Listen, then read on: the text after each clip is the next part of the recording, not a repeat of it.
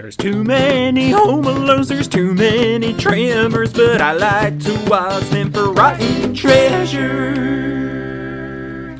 Welcome to the Rotten Treasure podcast. We watched Hunger Games, The Mockingjay, Part 2. I'm your host, Jim O'Donnell, and with me as always is the other host, Kai Bobby. That was flawless. Absolutely flawless. Thank you. Edit it so that I sound like a good person. Oh, also, hi, Jim. I'm well. Thank you for asking.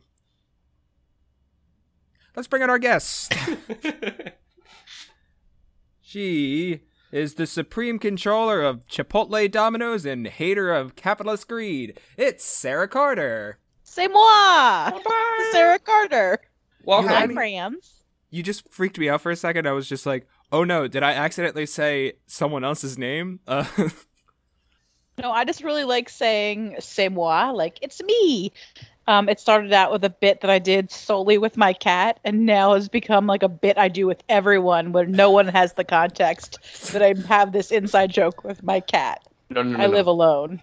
Hear this. I want to do a 5-minute stand-up bit for just my two cats, specifically geared towards them and our relationship, and then go perform that out at an open mic. Like, to test it out. They had a community bit about that where Abed just did stand-up about the apartment, and then he tested it out.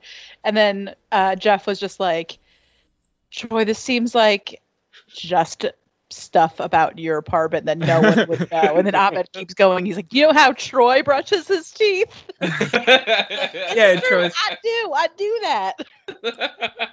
There was also in Parks and Rec, Aubrey Plaza. She had one that it was like impressions of people she knew. So she's like, here's an impression of my sister.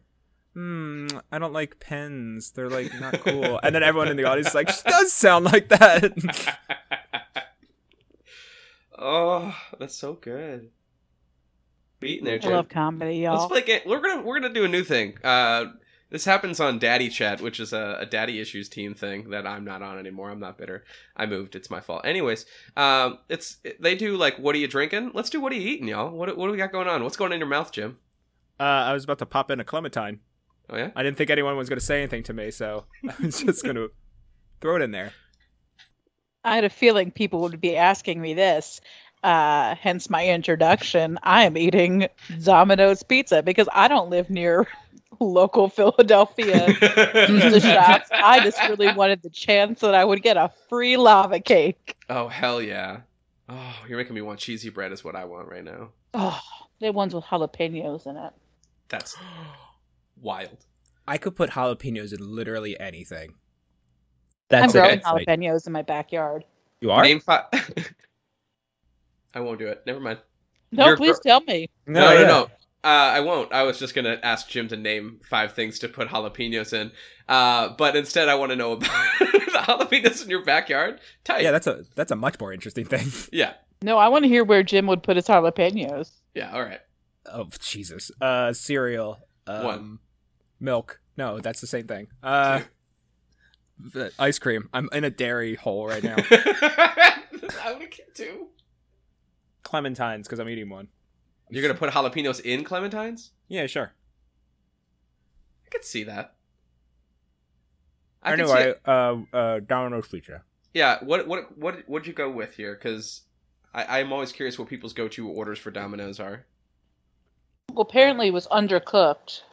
Yeah. Pepperoni pizza. Tight. But it was pepperoni because I only got a one topping, John. So I was like, meh. Usually my go-to Domino's, or really any pizza place, I'll get chicken, if I'm feeling fancy, a little bacon, green peppers, Roma tomatoes, nice, and white sauce, but marinara is fine too, but preferably white sauce. I'm with you all on that except for the tomatoes, but I'm in. I'm totally in. Was tomatoes one of them? I wasn't listening. There was something in my eye. No, you didn't say tomatoes, right? I'm not losing my mind. I did. Yeah. You have a jalapeno in your eye? Is it clementine or jalapeno? Oh, it burns. I don't know what it is. No dying. Sorry. I actually have this much need with like bacon and spice, so I do like, even though it's not that spicy, like banana peppers with bacon is like my favorite Domino's order, and I can't stop doing it. Oh, that sounds really good. But I think didn't actually, start liking banana peppers until a few years ago. oh well, I had discovered them, my love of them, because I was just like feeling spontaneous at Subway. Where did you experience your banana pepper introduction moment? I don't really like think about like my first banana pepper experience. I don't I remember think it just most... happened organically, if you will. I was gonna say I don't remember the most of things. First times I've eaten a food. I remember the first time I had a real cherry, unless I was fed one as a small child and just don't remember it. But I made it into my teens and then discovered a real cherry. I was like, "What is this?" They're like, "It's a fucking cherry." And I was like, "What the fuck are these?" What were you having before? Maraschino cherries. I was like, "Wait, what?"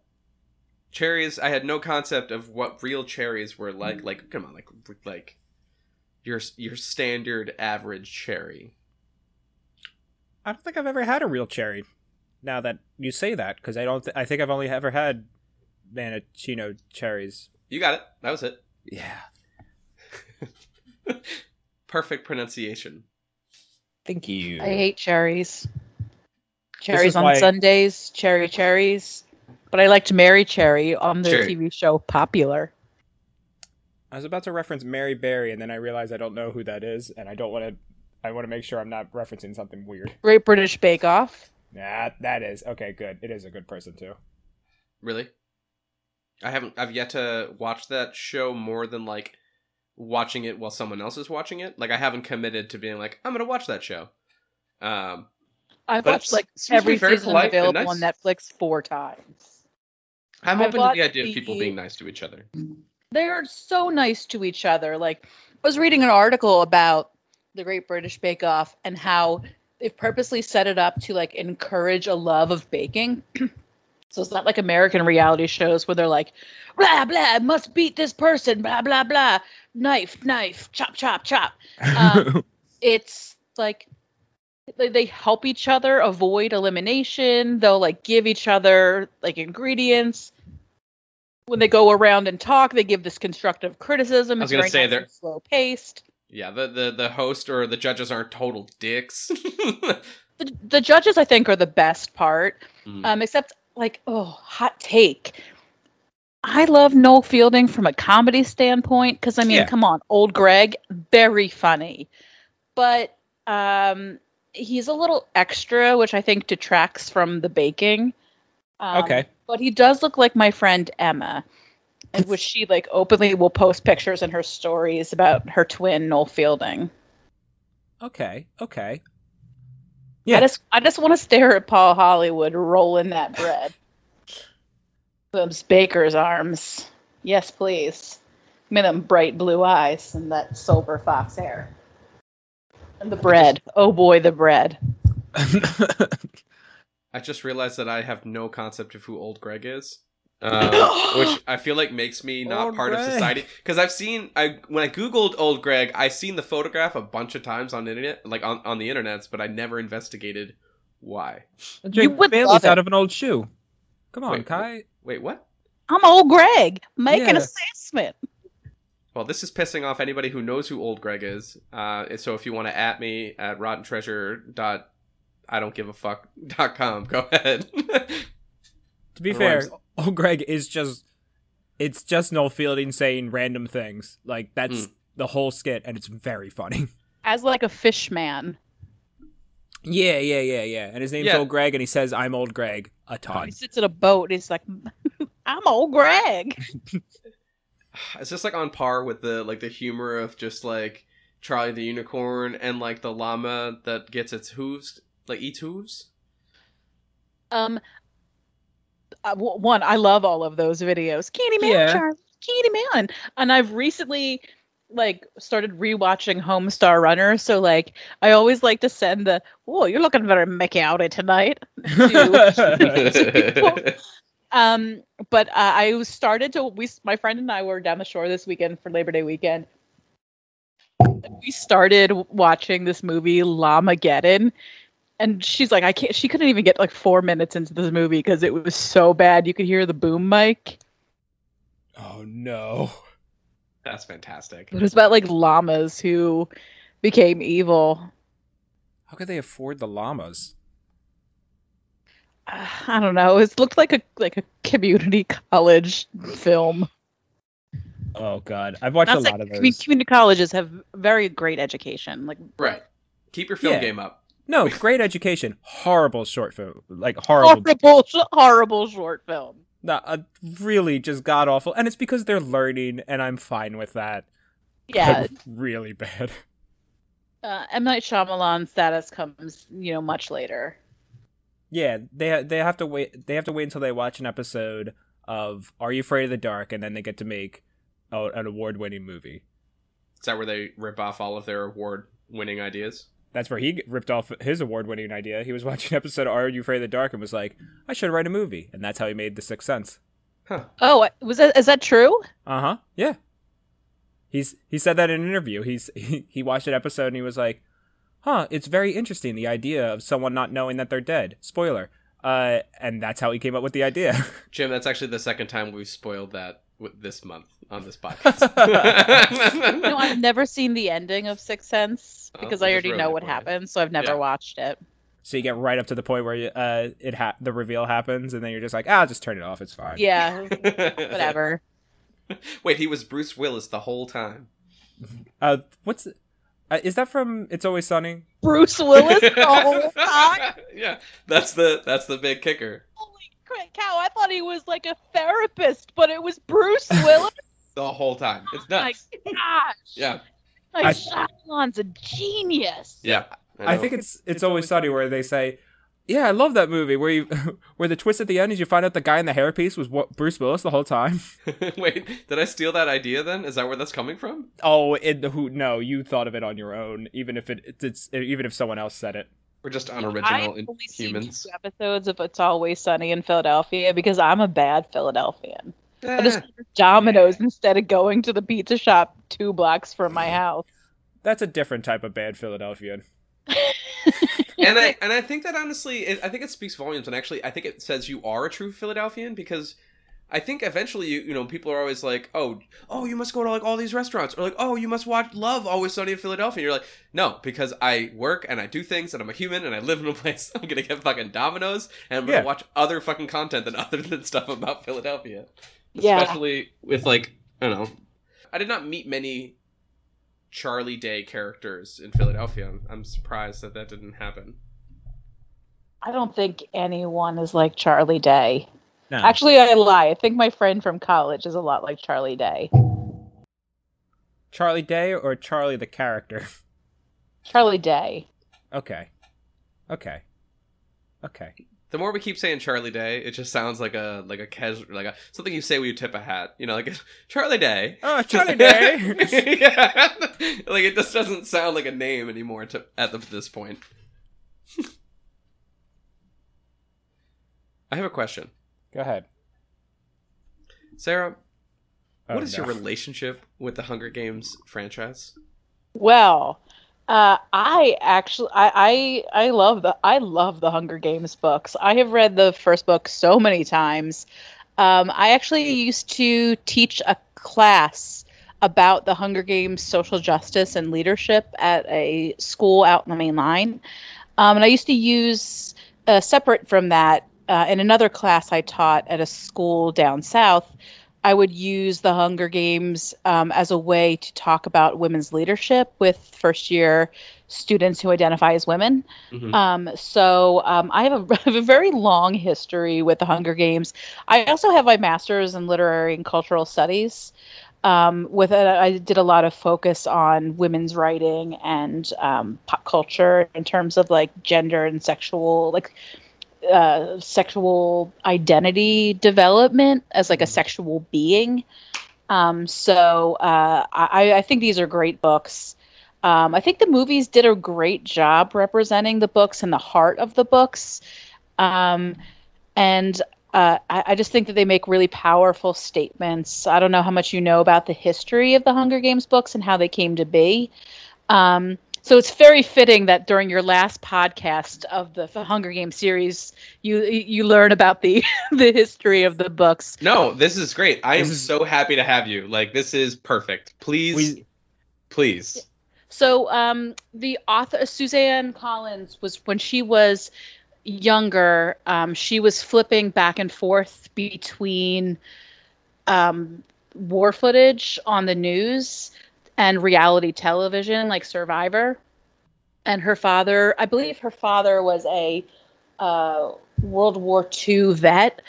So she had gotten a lot of this information growing up, and was really interested in strategy. And so, seeing the connections between how survival happens between these two entities of like what was happening. I think it was like in the 90s. So it was, right, start at the we were in the Middle East, and like Survivor and all these things coming up, watching the strategy of people navigating these, developing tactics, then came up with the idea of the Hunger Games. That's a very abridged history, but like of where these ideas came from. But the books, like you can see kind of these themes throughout the books, as well as like a lot of conversations centered around, sex trafficking is talked about during the books with Finnick Odair and what happens to him, and other victors after the games of being kind of utilized, so to speak. I'm using quotation marks heavily around that. But as, he deals in secrets because he, was used as via like sex trafficking for the like people who gave him the most money. Oh, wow. By the capital kind of like lent him out, so to speak. And, there's a lot of conversations about gender and, women and beauty, how that they've developed this notion of Katniss and star-crossed lovers, and how they've molded her from this as an image of, of the like lone wolf, angry all the time, family loving, to the starstruck young girl in love who's innocent, when like who couldn't really isn't really molded to the ideals of what the capital wants, and with their notions of beauty. And then there's a lot of these notions about women in leadership and activism and revolution, and how that comes to play.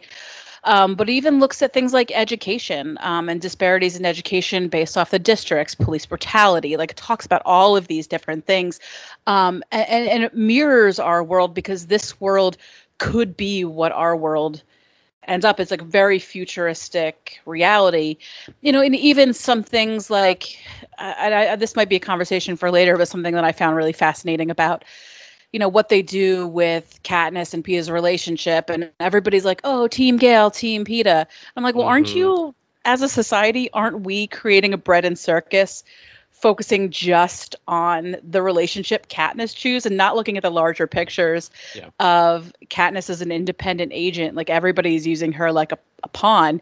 Even at the end, when we see Plutarch, he's orchestrated her to do all of these things because he knows she's going to go kill Coin. Like, at what point are we an agent of our own repetitiveness and our own patterns? And how does that help with enact change? So these are all kind of like things I think about when I see these movies, and when I read these books, because I think that they're a really great vehicle to I thought these were great conversations to have with first-year students at a college level. I also think that they're great conversations because these are young adult novels. They have such rich, easily relatable conversation points of, Katniss not having enough bread, so Peeta burnt bread to give to her, like these small moments of empathy, that we can relate to, where we can start having these conversations with kids in middle school. Like, I actually pulled a lot of activities that were meant for middle schoolers around this, and then kind of ramped them up for college students. But I mean, I think that they're great books, and they really kind of help us have conversations that are often hard, but put them in a relatable way that we can start having conversations among other people.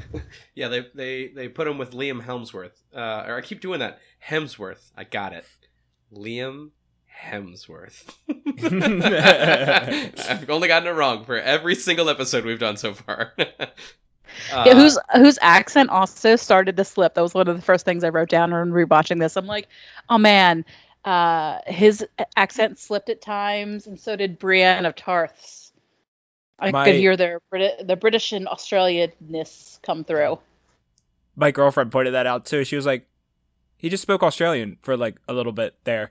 And then we had a bit about how there would just be a random scene where he spoke Australian, like thick Australian accent for no reason at all. It's fine. Honestly, who cares, right? We all know acting. We all know who he is. It doesn't matter. It's not like a fault of the movie. There's other faults of the movie.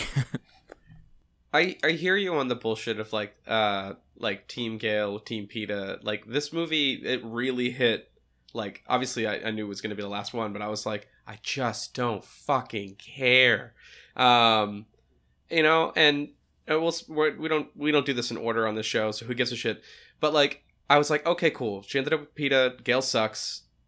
Like, and Gale sure, also whatever. There's a point where he said. They were talking about her when she was asleep, and they were talking about who she's gonna pick. Oh, yeah, so gross. She's right in the room, and also I know. It doesn't really matter what you guys say. Like she's gonna pick who she says, and she's like, Katniss will pick whoever she can't survive without. And I'm like, no, Katniss will want to try to save both of you because you're both meaningful to her in your life. Yeah, it's like, I mean, I feel like Katniss would be, if she was in today's society, she would 100% be a relationship anarchist. I would because she does not have a hierarchy in her relationships. Yeah. And then later they say, like Gale was saying, I was supposed to protect your family and I didn't.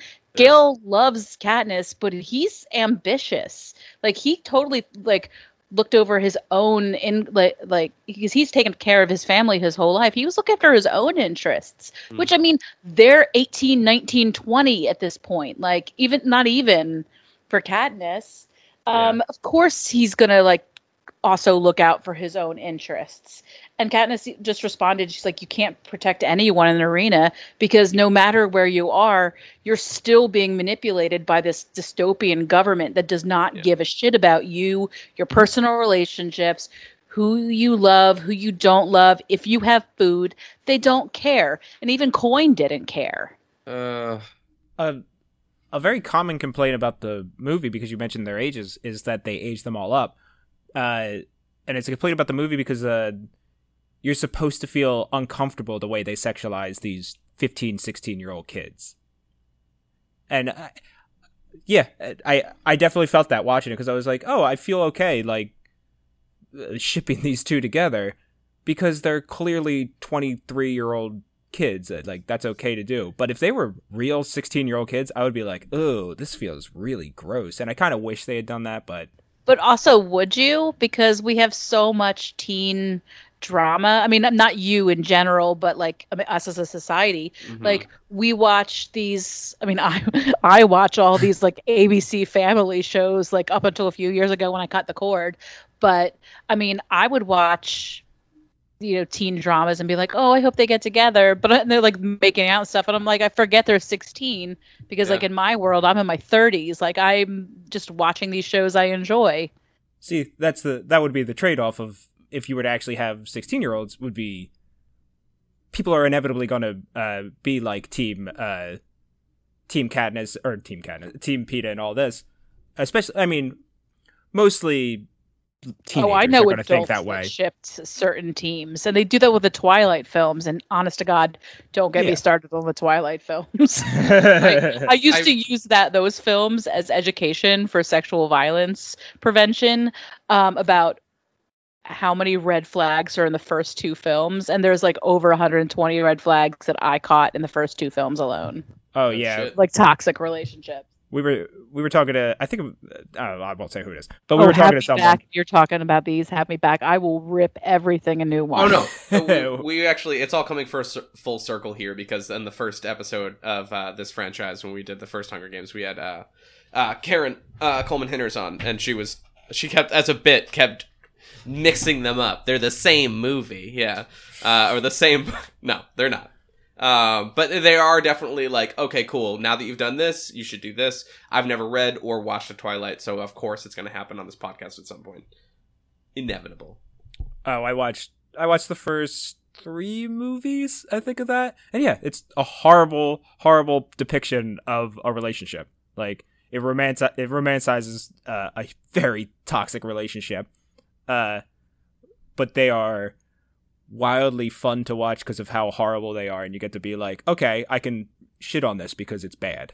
Oh, I've seen these movies so many times because I would literally show the movie and then have a second screen, and I would have a red flag pop up anytime there was a red flag, and then do a debrief afterwards. And they were like, well, why did the red flag show up here?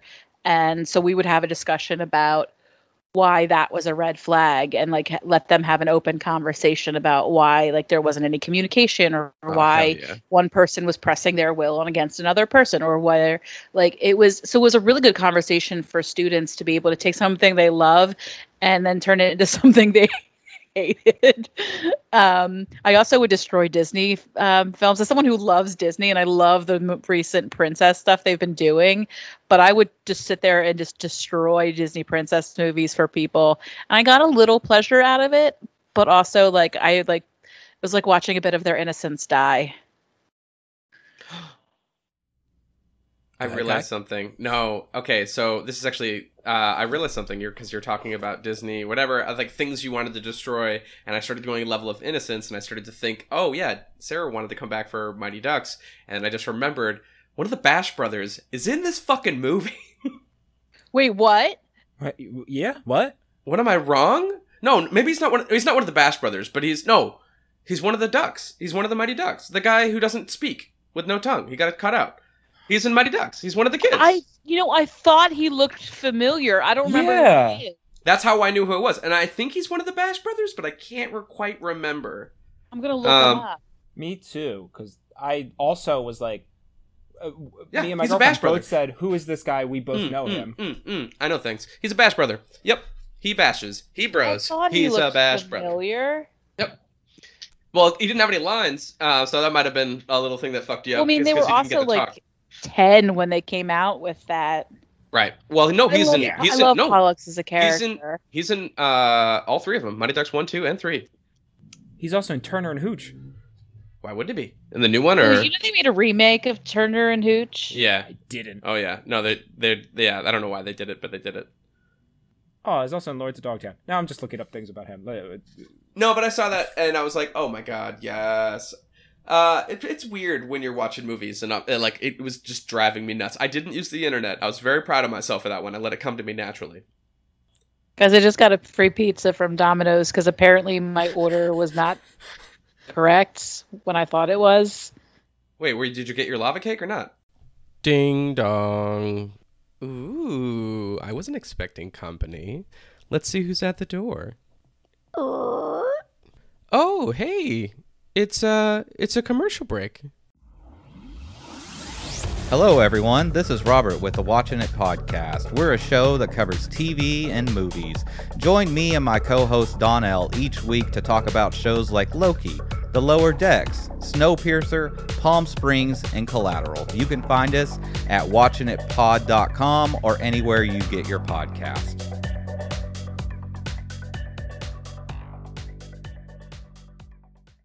All right, bye commercial break. Oh, such nice company, you know? Yeah. So, speaking of company, let's accompany ourselves back to the show. Wait, did you get your lava cake or not? No, I didn't. No, I thought I was hoping I would get one for free. Fucking bullshit. You can cut this part out. Nobody wants to know about my Domino's order, but I just got an alert that they're going to give me a free medium pizza next time. I mean, we can keep it. You don't have to cut it out, but that's not information you think the world should know. Nobody wants to know that I am going to willingly get more Domino's. I mean, someone might want to know. We had specifically Domino's. Yeah, specifically. Which we're sponsored by. We're not. And I refuse to allow them to sponsor us. I don't like their pizza. There, I said it. That's fine. It's not good. It's not the best. But there's also there's Taco Bell where it's like, oh, that's terrible Mexican, but it's great. Like, No, Taco food. Bell is amazing. I know where every Taco Bell is in the city of Philadelphia. Exactly. Like it's good food, but no one's going there being like, oh, I'm gonna get some authentic Mexican tonight. Taco Bell. So was anybody else really excited about seeing Gwendolyn Christie in this movie? Because I forgot she was in this, and I got really excited because I don't know if I've seen her in something that wasn't some sort of nerdy sci-fi thing, and I got excited. Yeah. Is this Game of Thrones and Star Wars? That's the three things I can name her in. Yeah. Gwendolyn who? Gwendolyn Christie. She was Brienne of Tarth. Oh. Yeah, cool. That's the only other thing I unfortunately, that's the only thing I know her from. And I haven't watched all of the Lords and the Rings. Wait, not the Lords and the Rings. I do that all the time. Star Wars? Game of Thrones. I always say Lord of the Rings whenever I'm referring to Game of Thrones. That's because he was heavily influenced by them. Yeah. That's fine. We all steal from somebody. Yeah. But I did see her because she was her first shot in the movie. She's very far away, and both me and my girlfriend were like, "Is that Brienne?" And then it immediately cuts to a close up of her. We're like, "Yeah, it's Brienne. It's good to see her." And another thing that I wanted to bring up with you all was this idea. I mean, and most of the notes I took, from a lot of knowing that I've taken the Hunger Games and taught a lot of the themes. Something that came up for me a lot watching this movie again for the first time in years. Yeah. The notions of compassion and power and how they've worked together and where they're used as a tool of power. To use compassion to gain power? Yes, where it's not it's like faulty compassion, or an act of compassion with it's not authentic compassion. So there's authentic compassion that comes a lot from Katniss, that's used as this way to make a powerful statement or do a powerful act, like the attack at the mine in the beginning. It turns into this voice of reason where everyone stops and listens to her. But then, and you can see that she's made some headway with the gentleman who's turned his gun on her and is going to shoot her. Yeah. But before they end up getting attacked. That was in District 2, right? That was yes, when they go to attack District 2. Yeah. And then there's these moments where she, at her heart, she's a protector. She goes and she has all these very vulnerable, very authentic moments where she's truly herself. Even in the first part of Mockingjay, when she sings The Hanging Tree, or she goes and makes these sacrifices. What she did for her sister. There are these moments where she's chose this compassionate act or compassionate statement, and it's sparked this movement.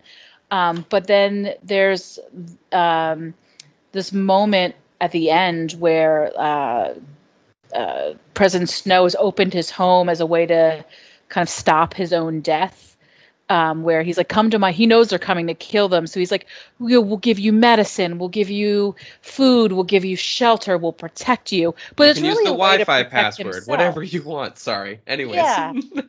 Yeah, and a Coin does this too, where they think that she's they're gonna protect. Gale was instructed to protect the family, but she actually then goes and it's assumed that she goes to does this and kills Primrose as a way to manipulate Katniss.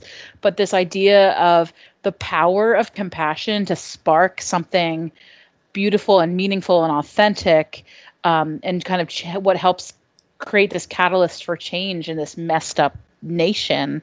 Yeah. And then how it's kind of used as a tool to manipulate. Yeah, I mean, like the way that you can use compassion and manipulate, and then it kind of turns into like patriotism. Like in terms of my relationship with growing up and how that kind of works, it's like, oh, I do it for this vague. I don't know how to explain it. Like I'm from like a military family, so I grew up in a lot of you do it for your country, like right in my face. I'm like, who? I haven't met enough people to know who this thing I'm supposed to be like fighting for is. But I don't know. I always felt like, to a certain degree, and I guess I want to cut this because I'm not trying to shit on anybody who's in the service or anything, but I just felt like the men in my life that were like part of the service, it felt they just felt like they got manipulated a lot into saying the things. They found it sounded a little bit robotic about the things. I think that's important for you to say. Because that's what your experience was like. That's not everybody's experience, but that's what your experience has been like. And in some areas, that can be true. Yeah. Because we even see at the end of this movie, they say they say they're not coming. The same thing when Snow is opening his home. He's like, they're not coming to liberate you. They're coming to destroy your way of life.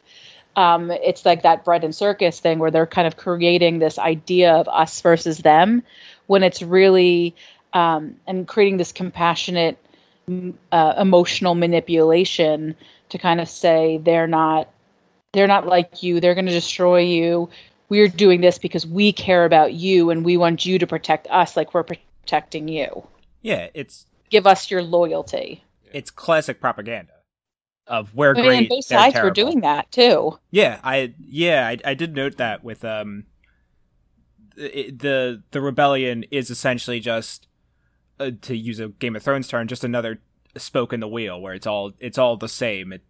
No matter who's in charge, they're gonna be. For some reason, my brain's saying jingoistic, but they're gonna be nationalist in some way. Yeah, I mean, going off of what you just said, I mean, even looking at the end again, when Coin pulls all the victors together for a vote, she's saying like, people are clamoring for blood. Also, who's clamoring for blood? Like, I know people are upset, but yeah. She's saying they're clamoring for blood.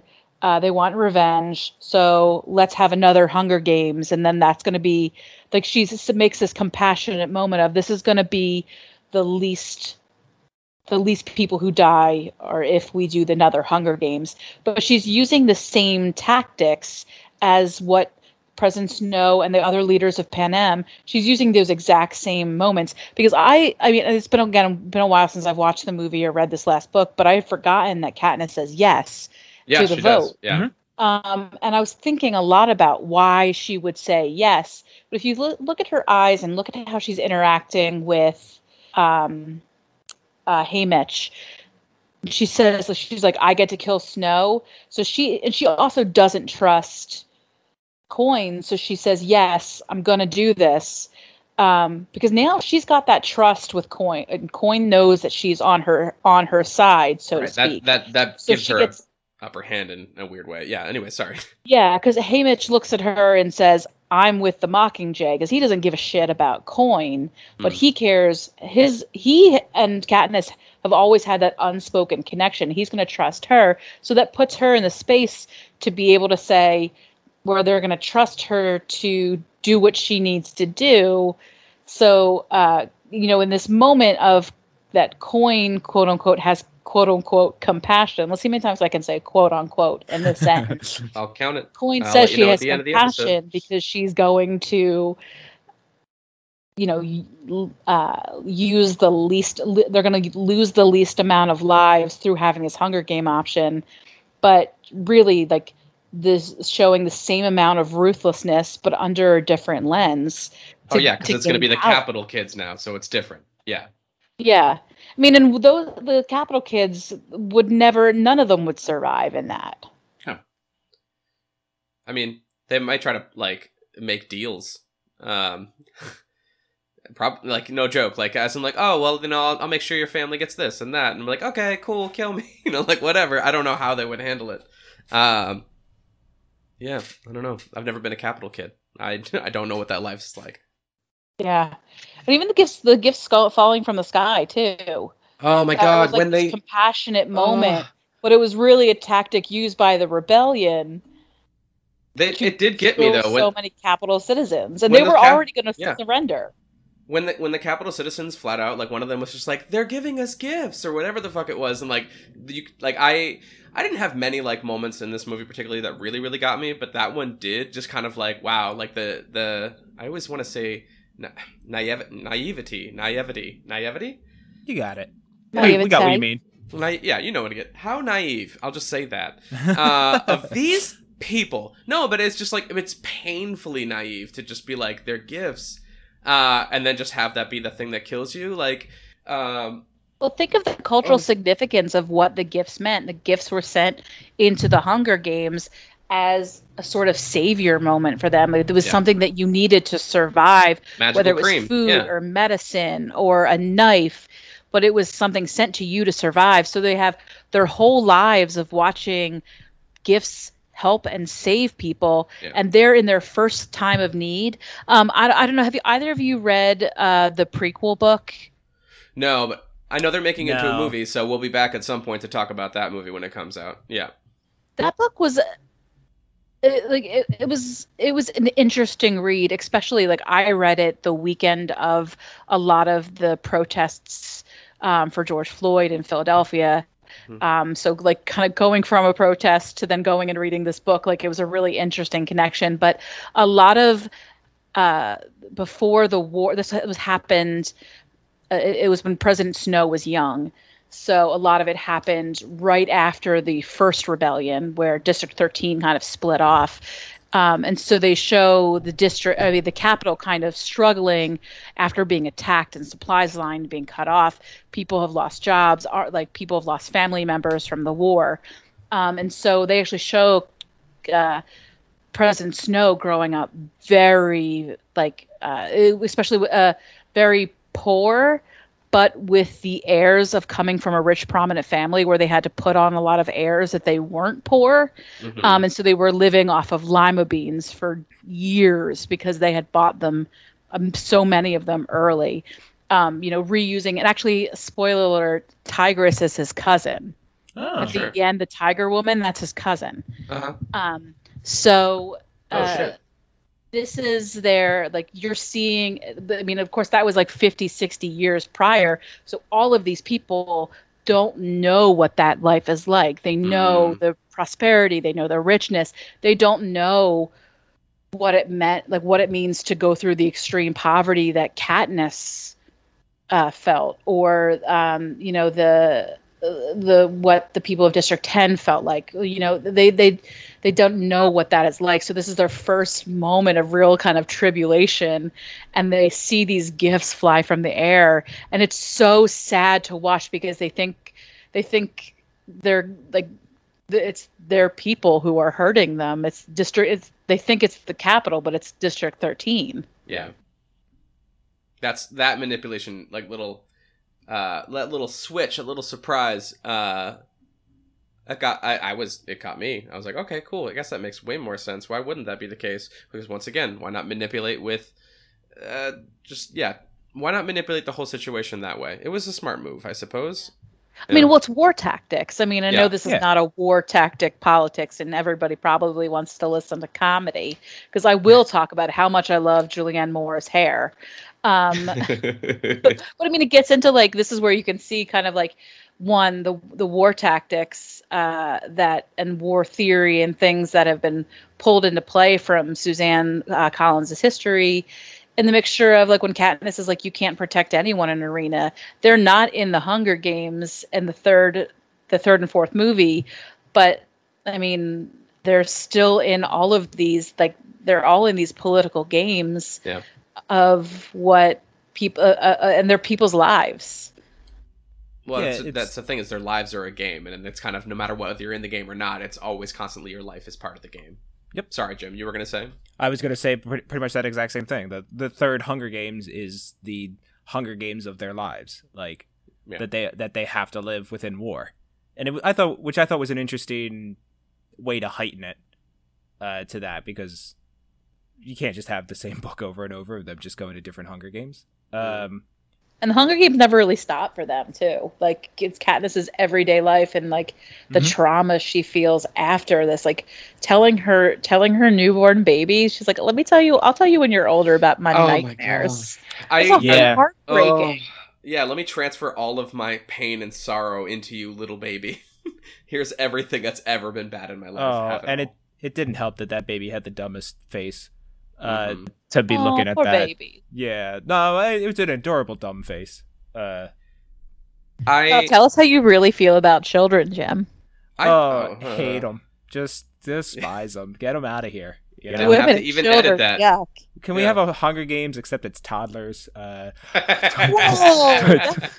that's a new level of villain. You're terrible. I don't feel that way at all. Well, I'm keeping it in the podcast, Jim. That is a 100% statement by Jim O'Donnell. I'm going to repeat it twice. Just in make case. sure- Let's recap. Let's see what Jim said in slow-mo. Jim hates women and children. No. President Jim O'Donnell. Thank you, actually, Sarah, for doing that, because now I don't actually have to edit anything. Perfect. For academic discussion and comedy. Ooh. I could just picture the smear campaign against me. Jim O'Donnell hates women and children, and it's just a clip of don't Sarah. worry. I have those videos lined up, created, and ready to go. It's just an image of you on the boat by yourself in Titanic, just like, I want the whole one to myself. Fuck women and children. Jim pushing an iceberg. You think that if I'm on the Titanic, I'm going to be like, fuck the women and children, let me go first. I want my own boat. Okay. Yeah. You are wearing Yeah. a blanket right now. Oh, I see it. It's cold. It's 68 degrees in my apartment. Oh no! Oh, my poor skin is so cold. do you have any goosebumps? Not right You know now what because I have. goosebumps during watching children die Okay. during these films. Good. I do want to know, actually, because we were... Sorry, I'm going to pull us back into the movie for a second. Yeah. I do want to know, because that was the thing, right? Like, we're seeing Hunger Games-esque things, like they have these booby traps that are... What are they called? There's a name for them in this movie, but It began with a P, right? Oh, the mutts. No. no, Just not the the general Mutts. name Ryan of all the Murphy's things design. that they... Yeah, the Mutts are terrifying. But It the looks general like the name... American Horror Story dude. Oh, yeah. Just like coming out. Is that the mutt behind you? Yeah, it's the Mutt. I have a background of the Mutt. Yeah, it looks like I thought it Looks was American Horror Story again. the Pale Man from Labyrinth.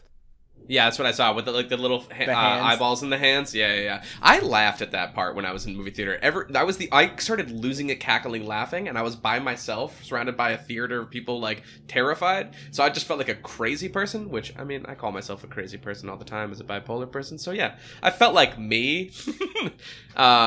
So yeah, I mean, like, were you scared of that thing? You saw Pan's Labyrinth in theaters? Yeah. Oh. I'm old. Okay. Yeah, I didn't mean to bring it up like that. I just remembered I was like 11 when that happened. I was like, I can't see movies like that in theaters. Yeah. Okay. Yeah. I'm not going to tell you. I think that came out when I was in college.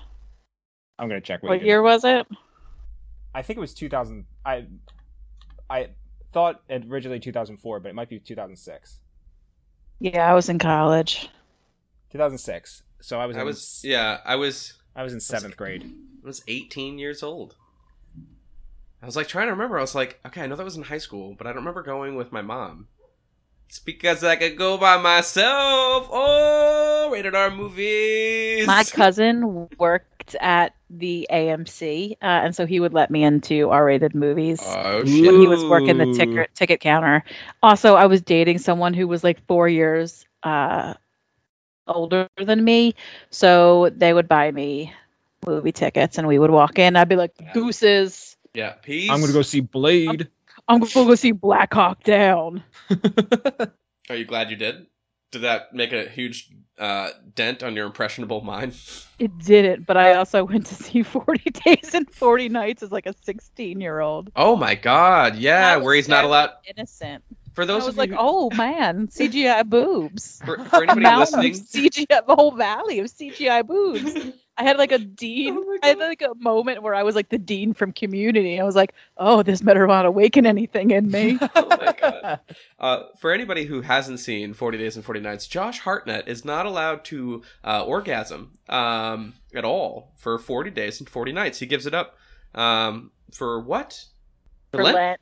I think Yeah. no, maybe for Lent or just maybe out of a dare. I think it No, was it's- for it's Lent. Lent. I think he does it for Lent.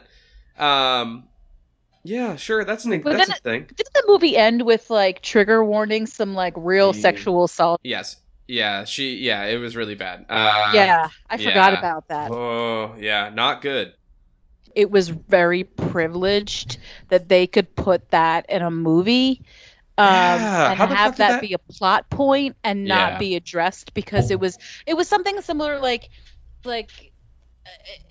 looking at that film, he was it could have like really explored something that a lot of guys don't want to talk about because it's not masculine or they're less than, where there's like a real issue where we don't talk about these sorts of things.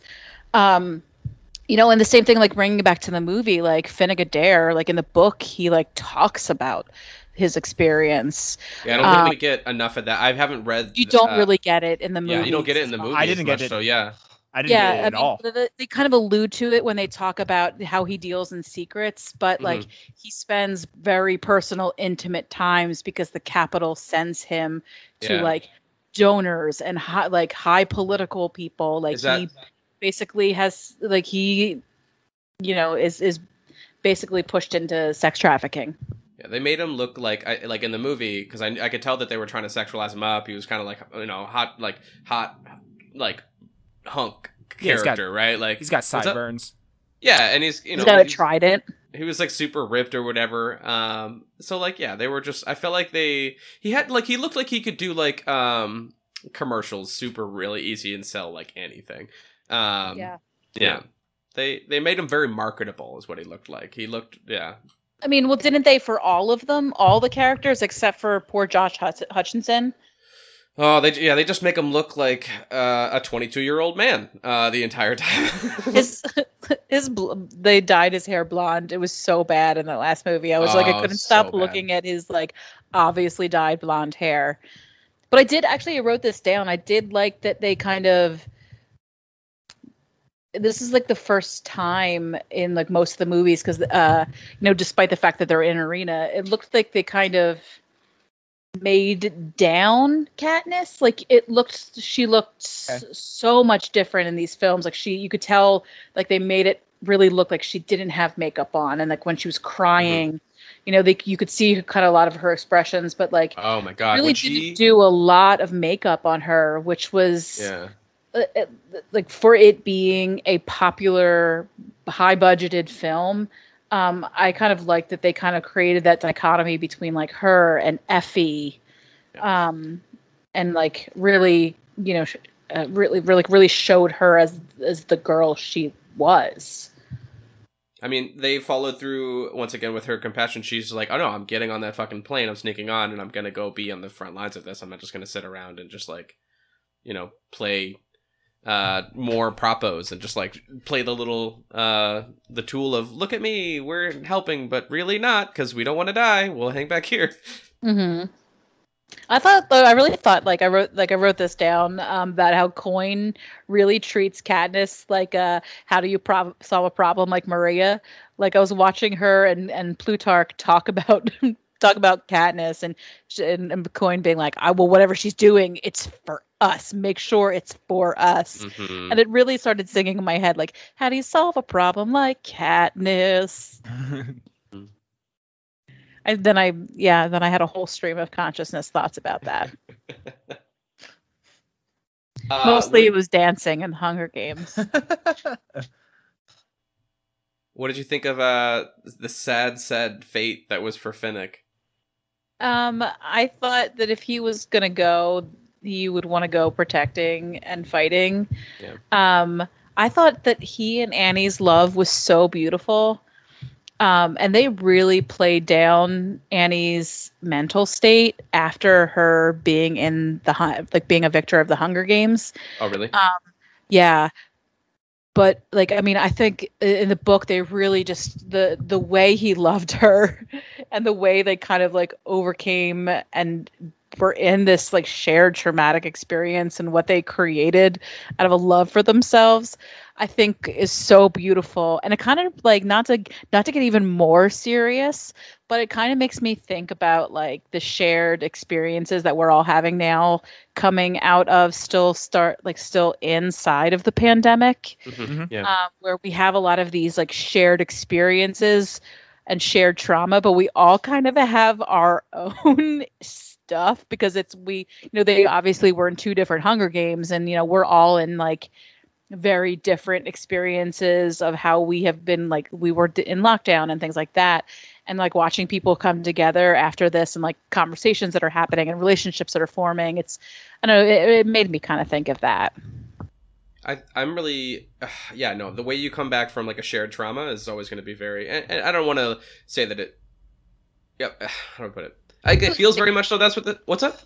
I said what they created out of their experiences is Right. kind of what I was kind of going for. Yeah, I hear you. Yeah, I don't know. Please continue. I'm sorry for cutting you off. No, you're good. I'm thinking about coming out I'm not out of this. We're still very much so in it. But with the pandemic, with having a little bit more freedom to seeing people more regularly, even going to work and actually having more vulnerable, honest conversations, hanging out with people who are starting to dabble back into communicating with other people and seeing people more regularly. I'm finding it this weird purpose in helping other people get back to somewhat of a sense of how to talk to people, how to advocate for themselves, how to I have a lot of friends who just don't have their wheels turning, and I'm trying so hard to help because it's been incredibly hard for me. I know that with being as a bipolar person, it's supposed to be mania and depression. I got mostly depression during all of this.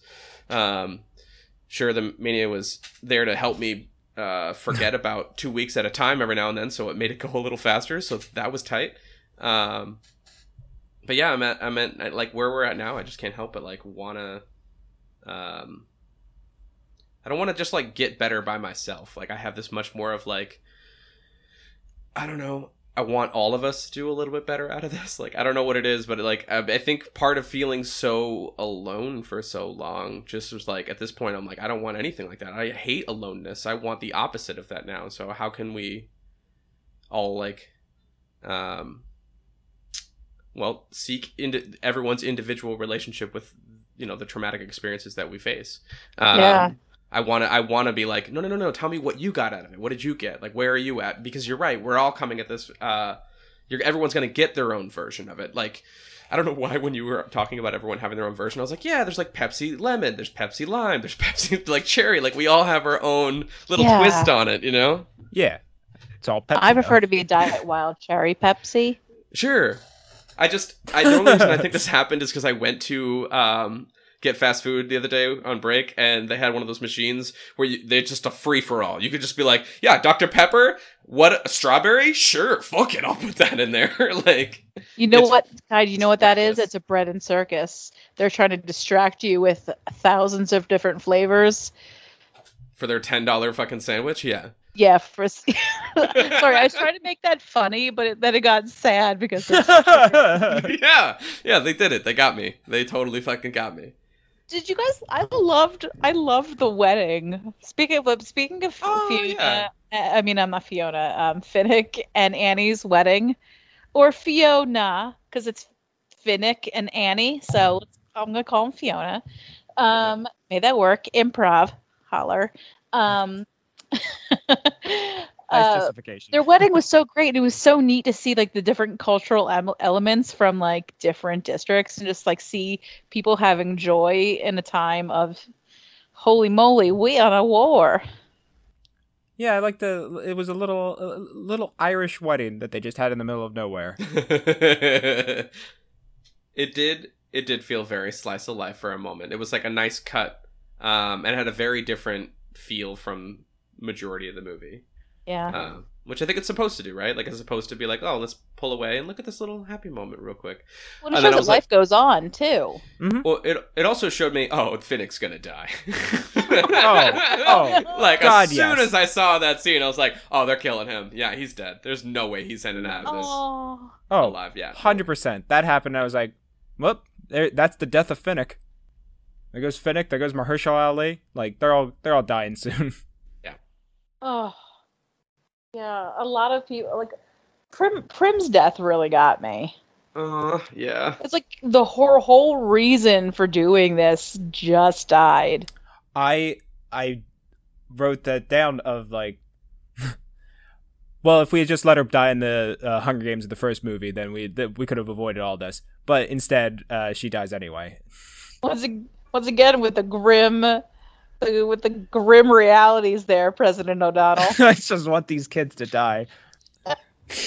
Wouldn't it Not suck? to make another like franchise comparison, but it's kind of like how, like Harry Potter, like everyone Harry Potter cared about, pretty much died for him to become the leader and like person he was supposed to be this whole time. Like this moment, like everything led up to that moment. Like, you know, I feel like as much as Prim's death really gutted me, it needed to happen for Katniss to be able to do what she needed to do, because really only Katniss could have done it, because she was the voice of that whole revolution. I mean, not to mention, if Prim didn't die, we wouldn't have had that amazing fucking scene where she loses her shit on a cat, which got me. It really did. Because as a pet owner who has lived during a pandemic, I have completely like worked stuff out with my cats and been incredibly emotional. Because those little fucks just look at you in your face and they have no clue what you're saying, but they know, goddamn, they just don't get it. Pay rent, understand my pain, cat. Well, it was You even throw more meaningful because that cat hated Katniss. Yeah. And it was Prim's cat, and they just merely tolerated each other. Like, this cat was like a whole character. They just tolerated each other because it's Prim's cat.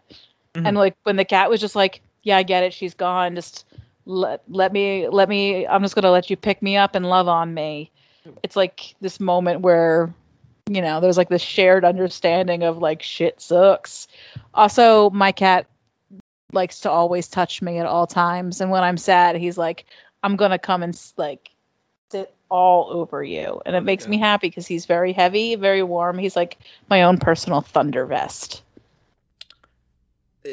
You mentioned that. I didn't really notice that Prim and Katniss hate each other, or not Prim and Katniss. Prim's cat and Katniss. Hated They each go other. into it more in the book, Yeah, but like it's like there's like this shared hatred. I gotta say now, watching that last scene watching that scene where the two of them hug, perfect acting from that cat, because that cat looked so annoyed to be hugged by Katniss. Yeah. That is. Was what my that cat looks like. nominated for any awards? Oh, best actor Buttercup? Cat- Yeah, Sure. Jim, can you look that up on Can you IMDb? Google Yeah. Yeah. Buttercup, and then awards. Just see if Buttercup awards gets you. Did you're looking the for. cat in Hunger Games die? No, that's not my. No. No. That's the opposite. Yeah. No. Didn't receive a posthumous award for best cat, All right. best What's actor, really weird is I just cleaned at some person's house today Her. who has a cat that looks exactly like that. Like a massive, unnecessarily. You're like, this cat's like 18 pounds, right? There's no way that cat's not 18 pounds. Oh, that cat is easily 18, maybe more. Okay. It was like, it had, like, it was, yeah. It looked like it could take on wildcats. Like, it could go live out in the wilderness and be fine.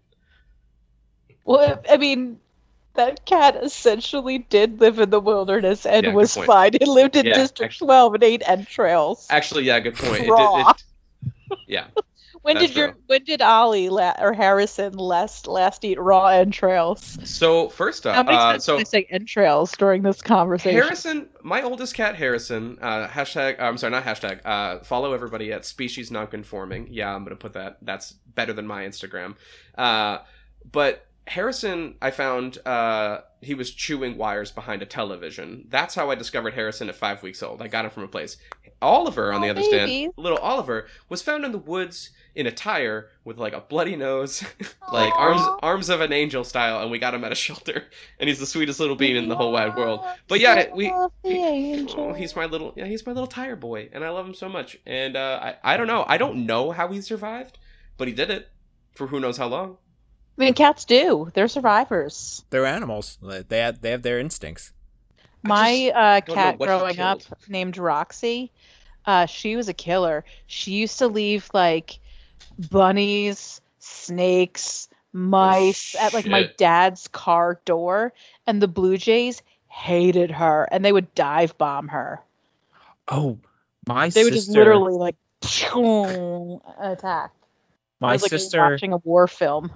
Currently has a dog who has neat her dog has these like neat piles of dead animals that she keeps behind the shed that she plays with and has them like organized. So she has like they're like, when I say a pile, I don't mean like it's like stacked on top of each other perfectly, and she'll like be like, I think the squirrel today, and we'll grab the squirrel and then whip it around and then put it back in its pile exactly where it was. Do you guys notice this and just don't bury these dead animals and just let her like go and play with them? No, they found out one day and they were like, oh my god, we have a sociopath for a dog.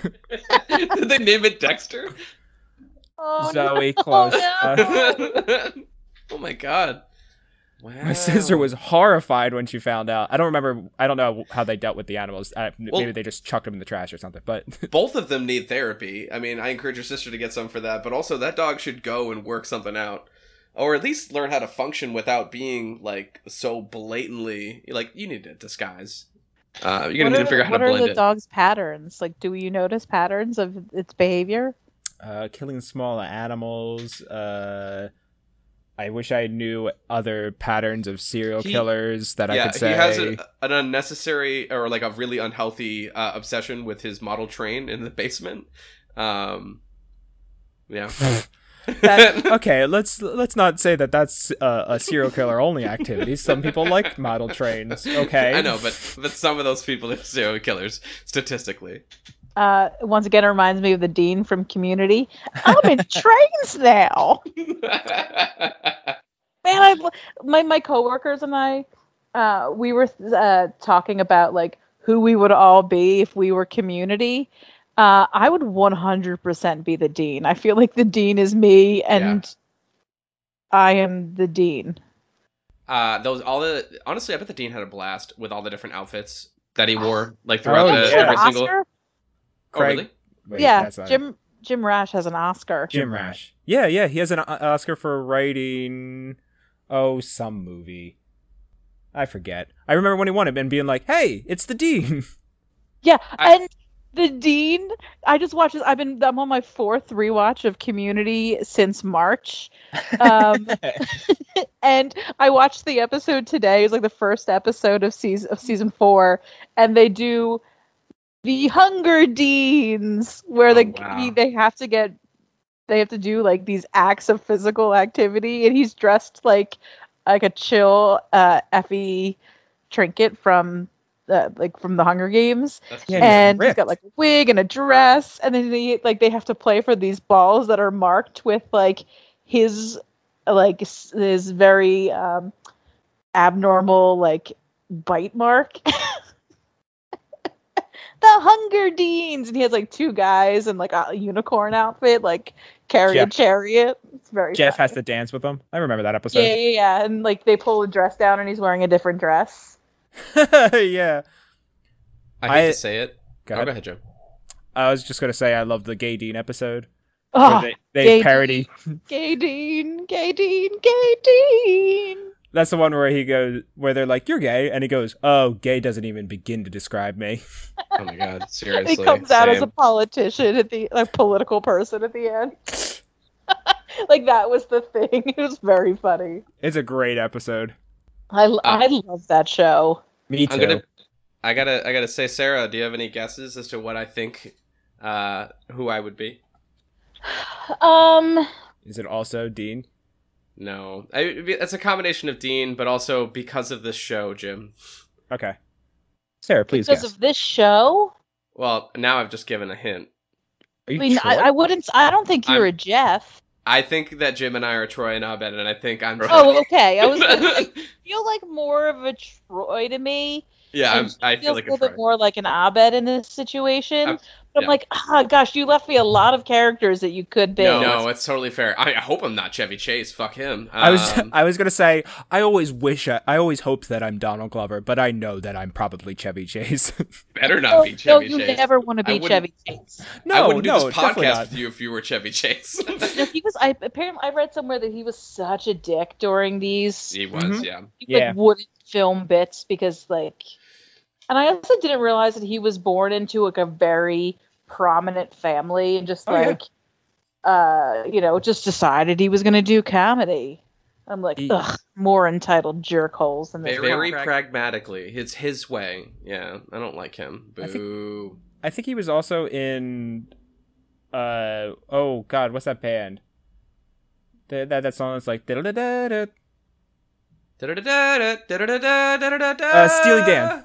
Oh, never mind. Steve Martin is in a band. He's a world-class banjo player. He's Yeah, he's excellent. from, or he lives in Hendersonville, North Carolina now, and he does this like big thing with the big thing there every year with his steel banjo playing. I like what he still shows up in things. He's one of Oh, those guys that's Watching him in Oh, a show him and right Martin Short when they did Uh-huh. their comedy special was so funny. now. Oh, no, they have a Hulu show, or a show that I'm watching on Hulu. Selena Gomez. Yeah, Yeah, Selena yeah. Gomez, Gomez, yeah. I've been watching the first couple episodes of that, and I gotta say, I'm sold. They're come on, the two of them together, and also throwing in Selena Gomez. I was like, yeah, sure, let's see where this fucking goes. And they all work together incredibly well. I saw that and I was like, that's such an odd conversation, but I'm here for it. I feel like in the way that how I felt in the early days of doing improv in Philadelphia, where I got matched up with a bunch of vets and I knew I'd be taken care of, like, I would be so intimidated to be in a show with Steve Martin. And, like, granted, I don't know much of Selena Gomez's work, so maybe I'm completely out of line here. She was but I would, excellent in Wizards of Waverly Place. if I was like, okay, cool, these are Jim wouldn't watch it because he doesn't like children or women. That's true. Good point. Wizards of Waverly Place was a fine show. I would be. can't I don't know stand why. those children actors. Yeah, I don't know. I'd have a lot of feelings. I'd be like, kind of. I mean, but I do think as though like, in a very similar way, the way that I feel about like, I don't know, Robin Williams or something like that. Like, you'd be taken care of. Like, somebody would like that you'll be fine. Like, they just seem like kind people on set. Like, in the same way that I've like seen like stuff about Eugene Levy. Like, I'm like, okay, cool. I bet you're just really. Levy. I bet you, no matter what, it's gonna be fine on set, and you're all gonna support each other, and you're all gonna hug each other and go home. Like, yeah. You know, I forgot Eugene Levy was in Family Vacation, and I got Yep. like really excited. I was like, "Oh man, look how young he is! Yeah. Look at those eyebrows." That's the two thoughts you have for that movie. I mean, essentially, yeah. I mean, There- I'm there's totally something. an eyebrows person. How I didn't go, oh, Dan Levy is Eugene Levy's son, like, sooner is fucking beyond me, because it's just like, he has his dad's eyebrows. You know, Twyla's his daughter too, right? Yeah. Okay. She was, to me, I just watched through that show. I think Twyla was my favorite character because it Yeah. felt like she was the only one who like really got her joke, and she got one joke and that was it, and I loved it. Yeah. And she was kind of like her and Patchwork. Her and Patrick were kind of like the only normal people on that show. In Mhm. that town, yeah. And I love it, because, let's be real, Twyla, traumatized and, like, been through some dark shit, is a normal person. Yeah. Yeah. Or maybe she's got a dog like Jim's dog. Uh, I don't know. It's I my was trying to sister's make dog. a callback joke. Don't try to distance yourself from the dog, Jim. Okay, look, you have sociopath murderers in your family. You have I murderers. didn't raise You have the murders in your dog. family. I feel like this has turned into let's tease Jim Yeah, that's throughout this whole Oh. episode. I forgot. That's the bullet Placing point I our own didn't. discomfort of trauma. No. That's the bullet point I forgot to tell you before we started recording. Is that you can bully Jim and he likes it. That's actually. I don't know if I consented to this. That's fair. No, that's fair. I'm just kidding. That is actually a bullet point we've been telling people where we're like, hey, it's totally okay to bully me. I think it's very funny. But it's twice as funny if you don't bully Kai and in fact like treat them like, oh, you're the greatest person ever, and then be Kai, like, do you want fuck me to you, mail Jim. you some Domino's pizza? Yeah. No. Oh my God. Please do. I would love that. Oh, I just want to make sure you're well fed and taken care of. Oh, Jim, I hope you have a decent night. Oh, God. thank you. Oh, Could you Sarah, also did send you me s- that so that No. I hate it? Did you send these two lovely, beautiful men to just fan me with these leaves? I What did. they- Hopefully they're wearing the thongs that I sent over to them. Why are they both wearing masks with Finnick's face on them? Look, I knew you would enjoy that. Did you just send me okay. poop in a Well, box? Now everyone knows I do I enjoy did it. send you poop in a box. Oh. I have a master's degree from Carnegie Mellon.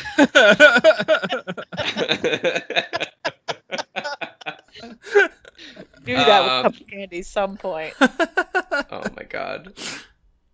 Thanks for making it easy when I had to pick the quote for the episode. I did send you poop in a box. I'm from Yeah. Carnegie Mellon. Yeah, good. I'm sure that when someone Googles SEO, I hope that's what comes Googles up. Carnegie Mellon degree, this episode pops up. At least Better. I put like my master's degree into good practice and talking about it. I could have gone into a lot of like literary theories, but, No, but instead you I came on figured our your podcast. your listeners wouldn't want to hear a lot of like Judith Butler and Michel Foucault and whatnot. I mean, but who doesn't want to listen to Michel Foucault or Slavoj Žižek? Whew, boy. Whew. I had a Man, moment myself. Thank you. I wish I knew what those things were. Same. There's a documentary about Slavoj Žižek that's pretty baller. I forget what it's called. But it's like about his theories on dream stuff. He's like the bad boy rock star of the literary theory world. Oh, I just found him. Okay, cool. That was way easier than I thought it was going to be, actually. Yeah, Žižek. Oh, I'm going to be looking into him later today. You're welcome, listeners. Okay, wait. So, just in the meantime, or maybe if you're looking things up, I apologize. So we did Community, but who do you identify with in this franchise? In this franchise? Oh golly, actually, for as much as I've been involved in reading and thinking, and I've not thought about that. Mhm.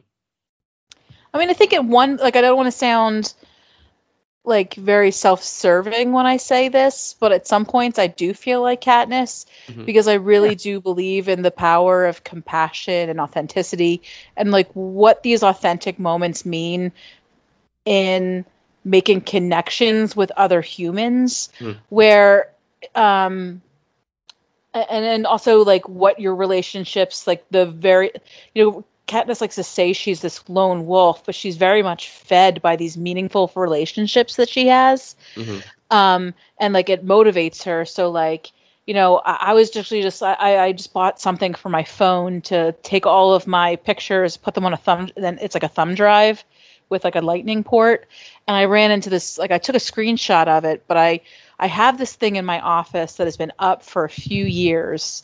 Since the second class I taught, which was probably 2014. No, probably 2012. But I asked the class that I taught was about like women's leadership. It was for first year students. And I asked students on the first day what they thought the class would be about. And this one young woman drew a picture of a megaphone with clouds and like loud noise coming out of the megaphone. I asked her to I loved it. I loved her explanation of it. I asked her to color it, and I've been I laminated it, and I hang it up in every office I've been in since then. Hell yeah. Yeah, and like, you know, I have a lot of students that have told me like they'd never realized, like, because like I would share like authentic bits of who I am, you know, obviously through a professional lens, but like, you know, telling people like, you know, you could, at the end of the day, the one thing that you have left is your voice. And people can try to take your voice out, but like you can use your voice in different ways. And so like it's because to me, your voice is that drive as a part of who you are and the message that you want to send into the world.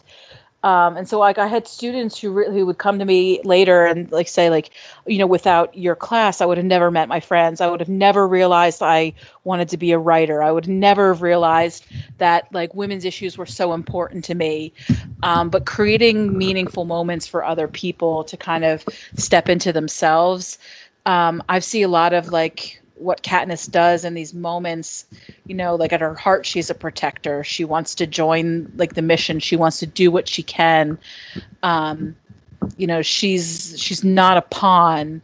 And the agents that she has comes from like being a leader of the heart, which is like, there's like 5 different forms of being a leader, like that part of being a leader, and that level of compassion. I think, so I mean I see a lot of and also she's very strategic. It takes her a little while to get into herself, but like she is really strategic and forms really valuable relationships that helps her accomplish her goals. So like I think for those reasons, and that very long diatribe I just had, for that reason I think I would put myself as a Katniss. I think context is very important. No, for real. And also, again, like I feel like that's also like an authentic moment that, you know, hopefully somebody listening to that will, you know, have something stern in their heart. Well, I can honestly say also, just as your friend, yes, that is very fitting, and you're not out anywhere. You were very on par with referring to yourself as a Katniss.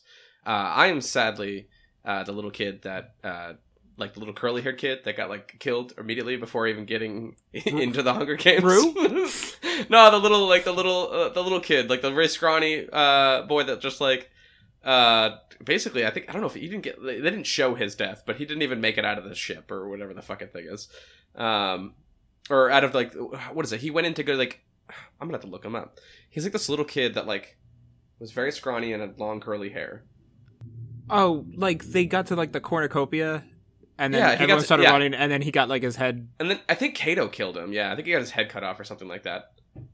But they had to, like, cut away. They didn't even show it. But I don't know. Honestly, I kid. I think I would be more... I think, like, if I had to... Like, aside from, like, whether or not they would live and things like that, I don't know where I align. I wish I could say I was a Katniss. Can I tell you what I think you would be? Yeah. I think you would be, like, I think his name is Beetee. Oh, He's okay. one of the guys in 3 who is very like he's partnered with Wyrus in the second movie. Yeah, he's Jeffrey Wright. He's in a wheelchair for the last 2 movies. Jeffrey who? Jeffrey Wright. Why am I totally blanking? Oh, yeah, okay, yes. The tech guy who makes magic arrows. Yeah. Yeah, I mean, but for me, I would say that's what you are. Not to like insert or project anything onto you, because, but I would see you as that because you're so logistical and like you come up with like, okay, well this isn't going to happen. Let's come up with this other plan. That's my favorite thing and to also do. super adaptable.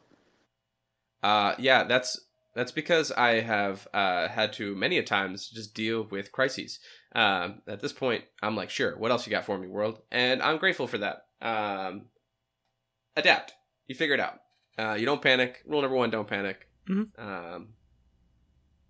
Which is really funny for me to say, as like often a very manic individual, not to panic. But I oddly don't these days anymore, as much as I used to. It's nice to finally get here, where I'm just like, all right, not everything has to end. I'll be okay.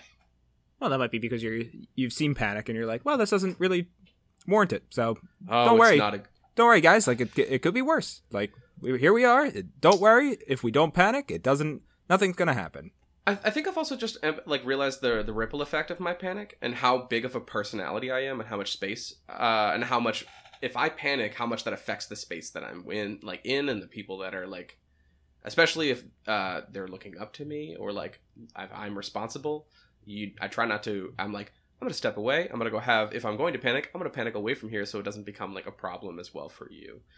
I'd rather go panic, collect, reroute, come back, tell you what the resolve is, versus having you watch me scramble and feel like discomfort over like, I guess also I don't know what's gonna happen. Like I'm not trying to ripple effect anxiety. Can you do that one more time? Like a Muppet? Wait, hold on, one more time. I need to get the full. I became a ghost on the last one. It's okay. Rules of 3. I just needed to say it. No, that's totally fine. Well, we all know Jim is President Snow. No, undoubtedly, because he fucking joking? hates kids. He hates kids. Man, I was also real bummed. Like in the books, he looks like a snake, and like he is not snake-like other than personality in this. But anyway, Jim is President Snow. No, they should have gone Patrick Stewart. I think would have been a great Snow. But anyways, that's just my opinion. He's got like a slit tongue. Ugh. I don't know if that's true or not. But I imagined it. Anyway, Jim, President Snow. No, I'm Effie, and we all, like, very easy, like, clear cut, Effie, we got this. Like, I come in, and I'm just like, I'm sure there's a character behind me, but I'm just obsessed with mahogany. Like, I want to pull these names out of a bowl. Primrose. Did she have much more of an interesting, like, character workout development process in the books than she does in the movie? Because it felt it rushed in the movie, almost like, okay, now she's a good person. I feel like we see more. I mean, don't quote me on this because I never really did a ton of focus on Effie, but I think that like they kind of struck gold with Elizabeth Banks. Yeah. But I feel like we see, like you do see like in the books how Effie struggled being in District 13, like struggled. And they had all of her fashion team was in District 13 right. At one point. But I mean, I think in the first two movies, you get more of Effie being a sympathetic character than kind of like a pain in the ass. But like because I mean, you have Elizabeth Banks who like plays that role incredibly, where she's like a lovable villain. Yeah. Oh yeah, Jim. Okay, yeah, 100%. Yeah, I get it. Yeah, Jim. All right, y'all, we're gonna end up with a 2-hour episode here, unless we do this part, which we need to get to at this point. Yeah. So I feel like I have, and you don't have to put this in there. I feel like I have like made your show very serious tonight. Oh no, we actually have been talking about this. We don't care. We're trying to actively focus on not having this be like a comedy podcast, but rather literally just be exactly what it authentically is. Cool. Which is just a commentary on the movie, and drifting is allowed. Also, and making fun of Jim. Yeah. And making fun of Jim. Also, we had you in for the 4th movie because we wanted to get the most out of your experience, like teaching the class on it. This is exactly what we wanted. Cool. Yeah, I didn't really do a lot of teaching on the 3rd book, but I think a lot of the themes are,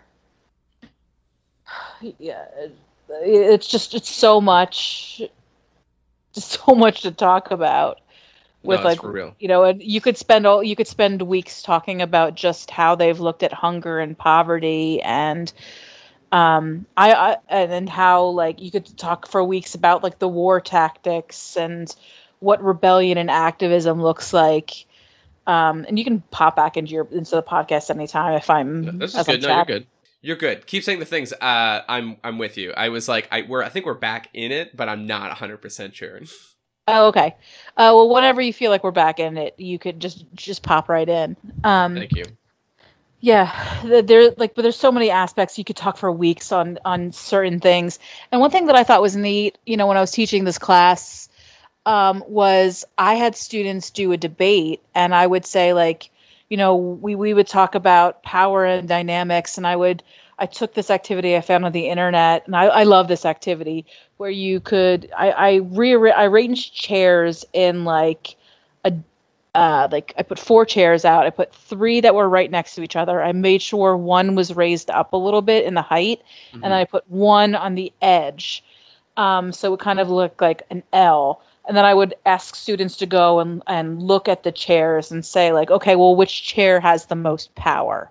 Ooh. And so then they would debate, well, which one has more power? Some people would pick the raised one that was higher than the rest. Some people might say in the middle of the 2 on the side, because everybody has to look at that person.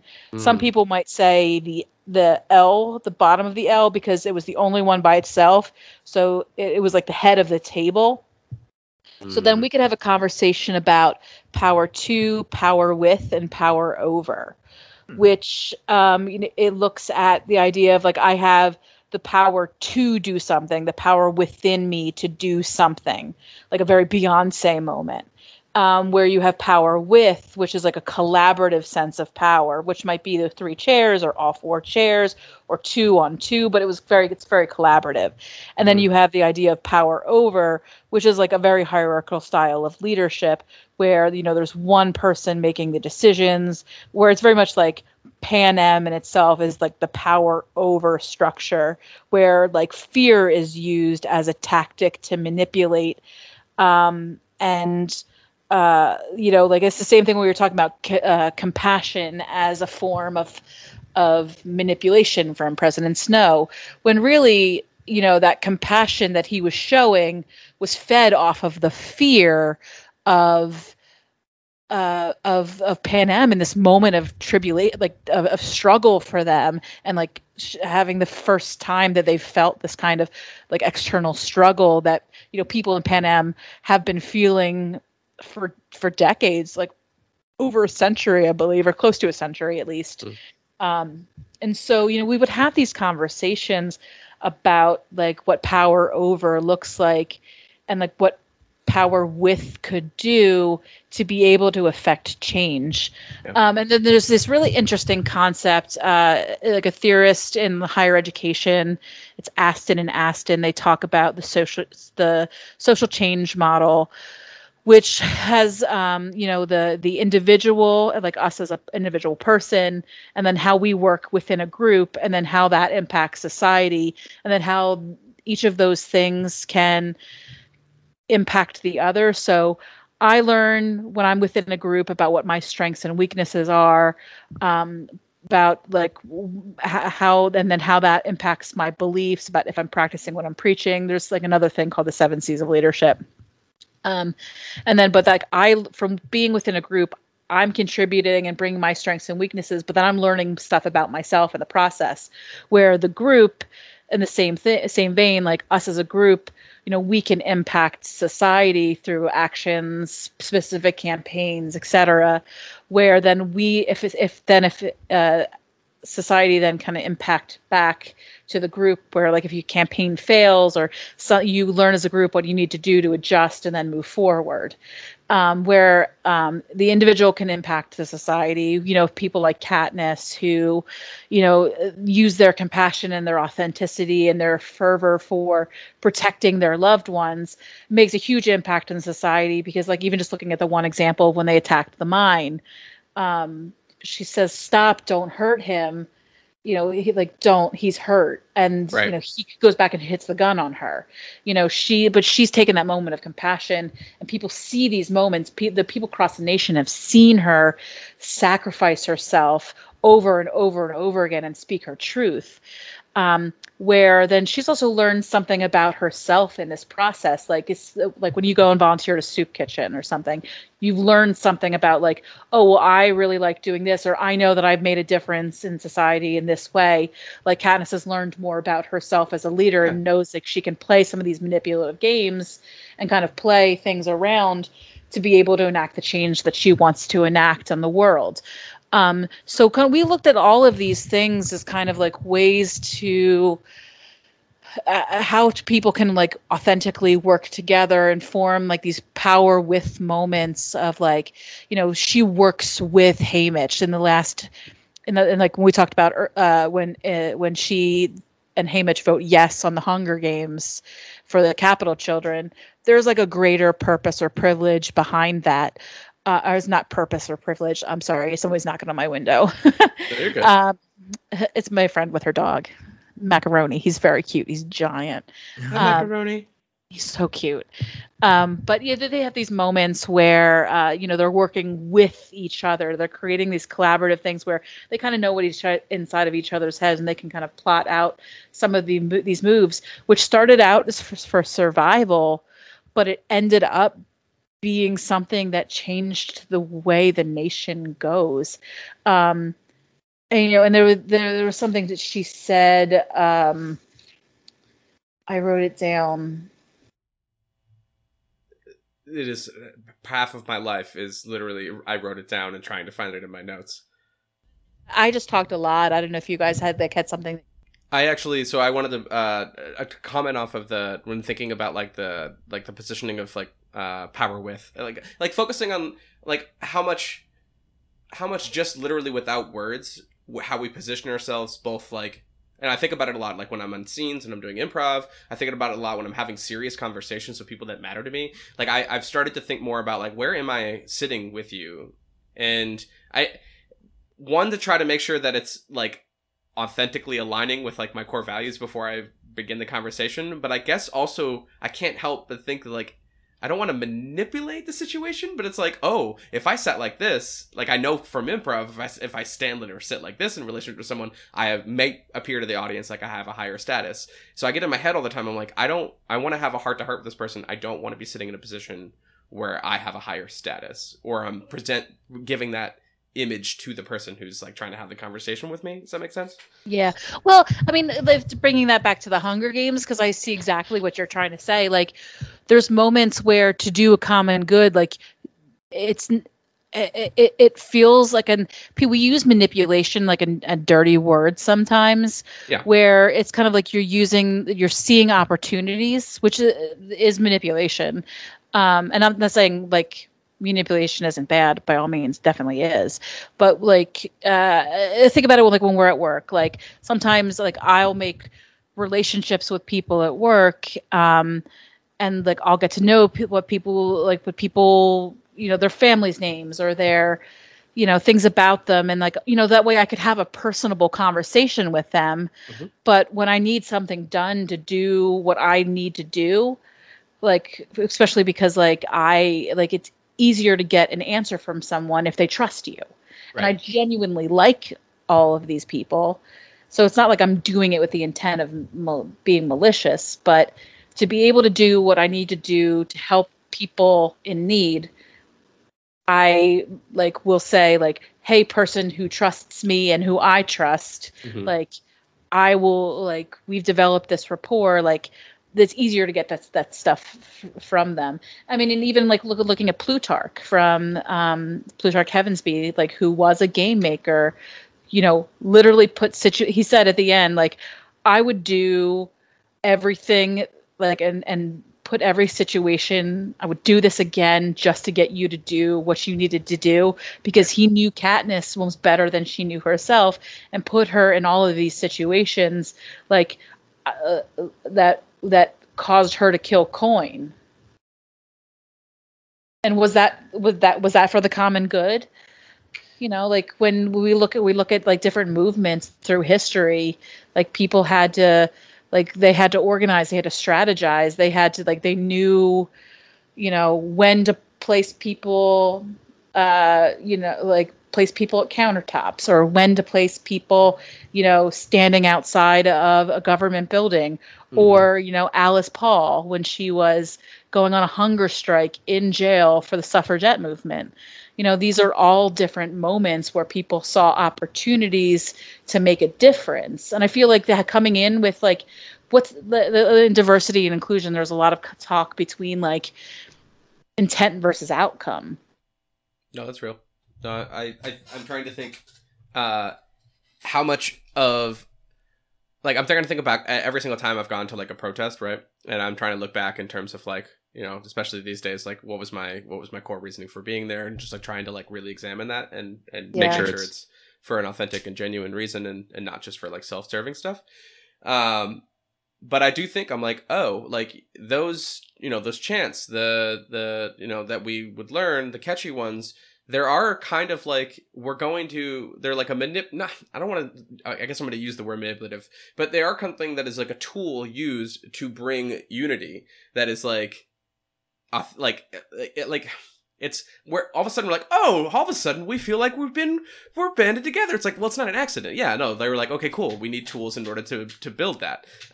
There's always going to be like, if you want to build a movement, you need to construct it. So therefore there will be hands intentionally making things, to make the movement move. Yeah, well, we saw that in the film. Like we saw, like, you know, when she snuck out to join all 13 districts together for the first time out in public, right, with the woman who eventually becomes president. You know, she wants to be there, and these it was important for them to, and that's where some of the propos, like when that started to come out, because they wanted to, like, people needed to see Katniss, they needed to see the unity, because they had to.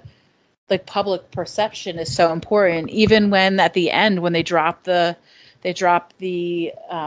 gifts, everyone thinks it's the Capitol, and that's when Snow says, like, all of my own guard were like, deuces, you just killed your own people to save your butt. When really it was the rebels who did it. Yeah. And did the rebels, did it speak for everyone when they did those things? It's that time. It's the time. I want to make sure that everybody, if there's a note that you feel like you didn't get to say in the podcast, you get to say it. So, Jim, if you do you have one to kick us off, or do you need a second? Let me just take a quick look. Oh, I have a thing. Go ahead. I have to do it. It's not even about the thing. I just promised that I would do it on this episode. Last episode, I said I was going to Iowa, and I shit on Humphrey's corn. I'm wrong. I went to Grinnell, Iowa. Everyone go to Grinnell, Iowa. It's not just corn. It's not just standard corn. It's good fucking corn. The corn goes on the sides. Like, it's just like, there's not dead corn anywhere. It's just all alive, wonderful, plump corn. So yeah, get that sweet corn. That's it. I promised that I would make a public apology about the corn. Give me corn or give me death. I hope that's their, like, slogan. It's not just corn. It's not. It's so fucking good. So I'm wrong about sweet corn in Grinnell, Iowa. So folks, get out there and get some in your life. I had some today, and it was quite delicious. It can be a meal. The garden in the Capitol is shaped like a penis. Wait, is it? Oh yeah, big time. They show like a map of it, and there's this really big penis and balls that's pointing up toward the Capitol. I was too fixated on the fact that the ships looked like whales from underneath, that I was not seeing the penis. Oh, I was very fixated on the penis. I mean, you do hate women and children, so it makes sense you're very, very fixated on the penis. Yeah, it's all I could think about. Man, if that's not a power move, I don't know what is. Oh, okay. Sorry, I just had my final thing, because I don't really have an immense amount of notes on this movie. But I out loud was like, why are they in a fucking crayon factory? When I just saw like a bunch of missiles, like a giant. I just saw the missiles. They were so colorful and fun, and I was just like, oh, look at these giant crayons. Because we also didn't talk about Julianne Moore's, like, straight up, like, free bird falling death at the end, when she's like holding her arms up and open and gets shot and then falls. Yeah, she totally opened herself up for getting shot in the chest with an arrow. I also liked the idea of when she killed Coin, the crowd just like swarms Snow to kill him, And I thought it was really funny if the crowd was like, "Oh my God, she forgot to kill Snow," and then they kill her themselves because of that. And he was gonna die anyway. He was doing He was doing a big bleed. Oh yeah, his mouth was bleeding heavily. Also, Julianne Moore's hair. Can we just switch back to that for a hot second? Because oh boy. I mean, how do you feel about it? Are you anti? Are you pro? It's perfect. I like it. Yeah. It looks it's a very good look for Julianne Moore.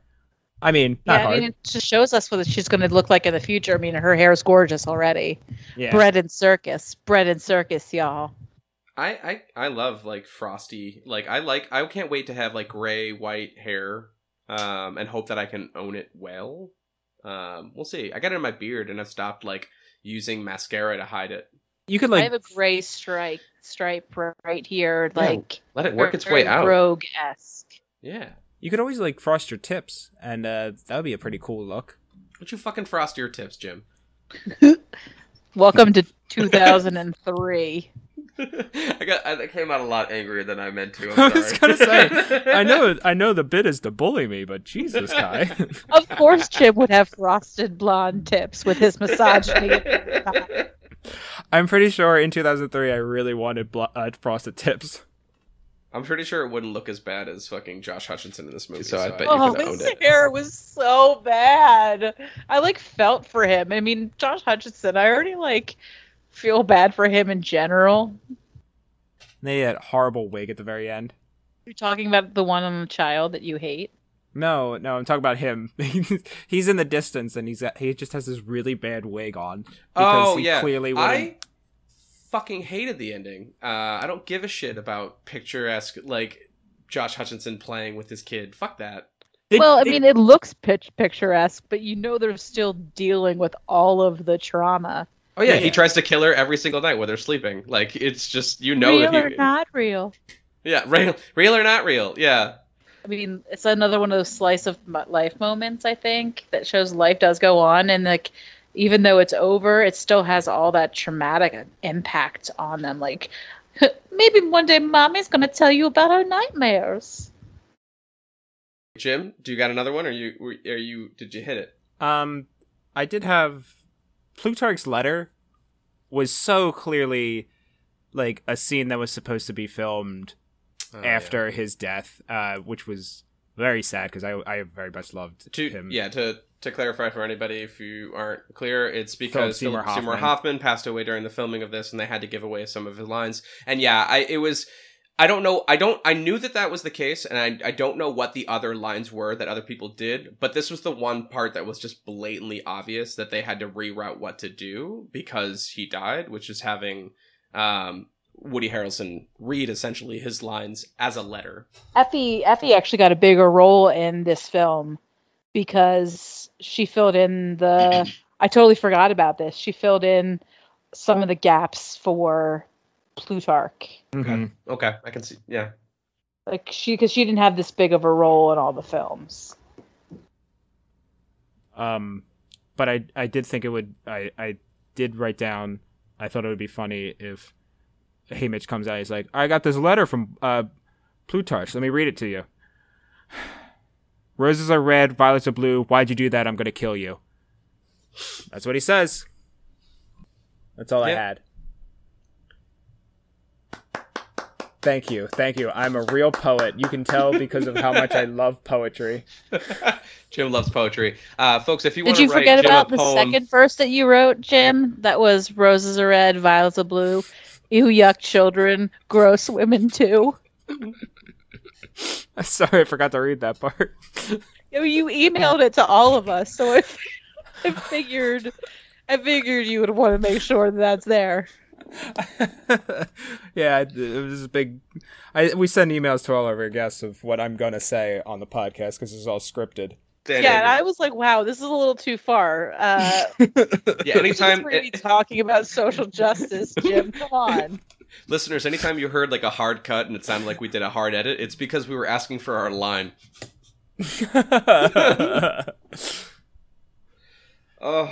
Sarah, what about yourself? I want to make sure. Do you have any final notes? Anything that you want to make sure gets on the podcast?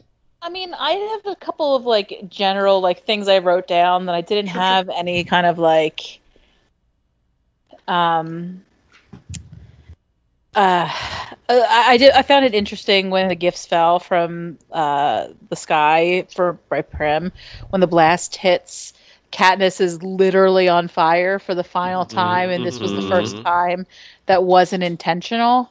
Yeah, I looked at my partner. It's like, oh, she's catching fire. I went, yeah. I turned to my girlfriend and went, oh, she's the girl on fire. Yeah. Well, I thought this was the first time it wasn't contrived. Like it was, like she was, like they made her into the girl on fire, but she literally became a girl on fire because she had to make the hard choices. Prim was gone. Her mother was never really fully there. Gale like out. Peeta, still has a lot of, his own residual trauma from being in there, but also like the real or not real. Like he was, manipulated with the tracker jacker venom. Yeah. So she's like has to completely rely on herself to make decisions. And this is really the first time she's really alone to make these as an adult. Like this is kind of like her, I feel like it's not, I mean, she's been 16, but like well beyond 16 for years. But this is like because she took care of her whole family, provided for her whole family. But this is like this moment for her. That's real. Damn, this movie had a lot of fucking weight. I didn't expect this franchise. Like, I honestly, when we got this, I was like, all right, let's see what the fuck this is. But this franchise ended up being so much more than just what I thought it was going to be. Like this kind of weird, quirky film about kids trying to kill each other. I don't know how it was going to be. Thought it was going to be quirky or whatever. But I read the first book. It's been way too long. And then I was like, okay, cool. Let's see how this goes. I just didn't expect it to get so fucking dark and real. Yeah, there's a lot of literature written on this too. Like I'm staring at my bookshelf where I have at least 4 books of theory written about these about the books. And like, I mean, that's just a fraction. It gets really dark, deep, and like they talk about real issues. We're going to have to get you back for the prequel book when we that movie finally comes out. I think it's coming out. I don't know if it's like either coming out in 2022 or it's getting made or starting in 2022. It could be. We'll see for that franchise in about 1.5 to 2 years. But we'll have to go before that. That was a really interesting book. I mean, especially because it's told from the perspective of President Snow, where they humanize him in a way that you're like, oh yeah, that makes sense. Then you're like, oh no, don't do this. Like you watch him make all the choices he makes, and he lets fear dictate his choices. And I'm like, that. I'm sorry. Go ahead. I was like, yeah, he lets fear and like his past dictate it, which I mean, I think it says a lot about modern masculinity. When you let fear motivate your need for status, I don't know, it seems to be like the fuel for that.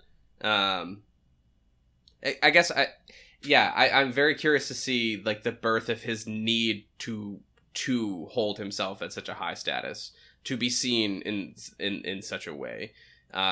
Because I really love to, I've always been fascinated by trying to understand my own personal enemies.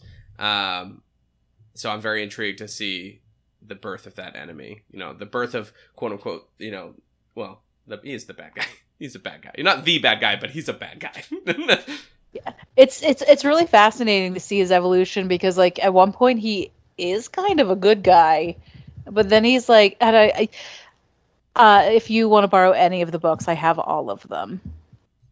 I have the 3 in my house, or the 3. No, because they weren't dicks when they wrote the book, and they would be like, haha, here's the first part, and then I'll give you another book, but yeah, gotta pay double the price for the one story. Ugh. Dumb. Oh, capitalism. It's the worst. That being said, folks, we have a Patreon. I'm sorry, what? No, I was being like in a book about anti-capitalism. I'm so sorry. Then I took that exact moment to then try to promote our Patreon. I apologize. Yeah, get out of here, Ayn Rand. You know, but it's independent. You're not a major corporation. I wouldn't feel bad about it. You don't have a quote for the episode, Jim, but that wouldn't have been it. Get out of here, Ayn Rand. Yeah.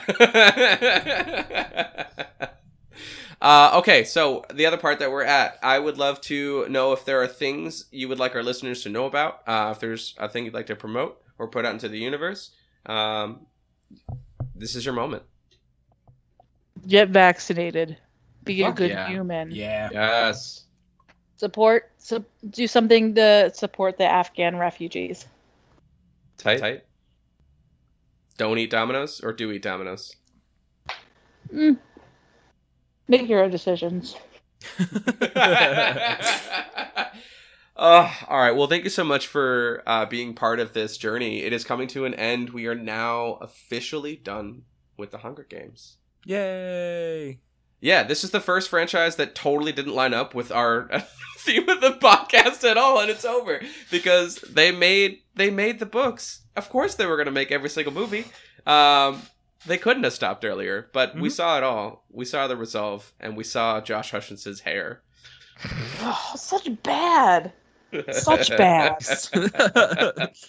God for Julianne Moore. Can that be my quote? I was gonna say that might end up being the quote now. Now you just threw in a whole fucking. Oh, we'll have to think on that. Now you're just blowing my brain up now. Oh God. All right, we'll talk. Julianne Moore though, she's so great. So, folks. Oh wait, actually, real quick. Once again, Sarah, I love you. It's so good to see your face, and it's so wonderful to have you on to talk about nonsense. That wasn't nonsense. To talk about realness. Thank you for coming and bringing knowledge to this. Because to be honest with you, I did not take a class on the Hunger Games. I will. I can give you some of my fun resources. Tight. Send them on over. We can do a one-on-one class. It'll be fun. Starting every single Fridays, brought to you by Rotten Treasure. I don't know how we're gonna be able to incorporate. I gotta learn how to pay. I gotta find a way to pay you for this. It's a 4-week class for every week you're listening to the episode. Yes, that. Even though you've already listened to them, because who the fuck would go to? I'm gonna go to listen specifically on the episode of just part 2. Yeah, no. I mean, my Venmo is at Sarkar if you want to send me money for Domino's. That's actually a solid promo to put on there. Not the first person to put on their Venmo, by the way. At SARCAR.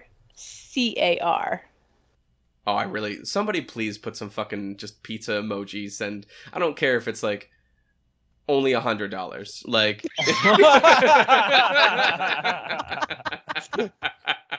Listen, I've got a cat with a thyroid problem and me with a pizza problem. I'll take it. All right, folks. We are going to be taking a break next week, this route, if you are listening on one of your preferred podcast apps. But if you don't want to miss out on more content, you can listen to a recap episode only available on our Patreon. So yes, I got that Patreon promo in there anyways. It's at Sarkar on Venmo. So give $100 there. It's only $1 to become a Patreon a month to become a yeah. Sorry, I can't. No, give all. You know what? No, don't even give $101 to Sarah. No, and then I'll join their Venmo. And for every $101 you give to Sarah, Sarah will make a fake account on Patreon for you and have ultimate voting power. No, it does not only gain you access, especially for when they bring back the "What guest do you want back?" It's just going to be me voting from everyone's account. Make Sarah permanent co-host. Oh my God.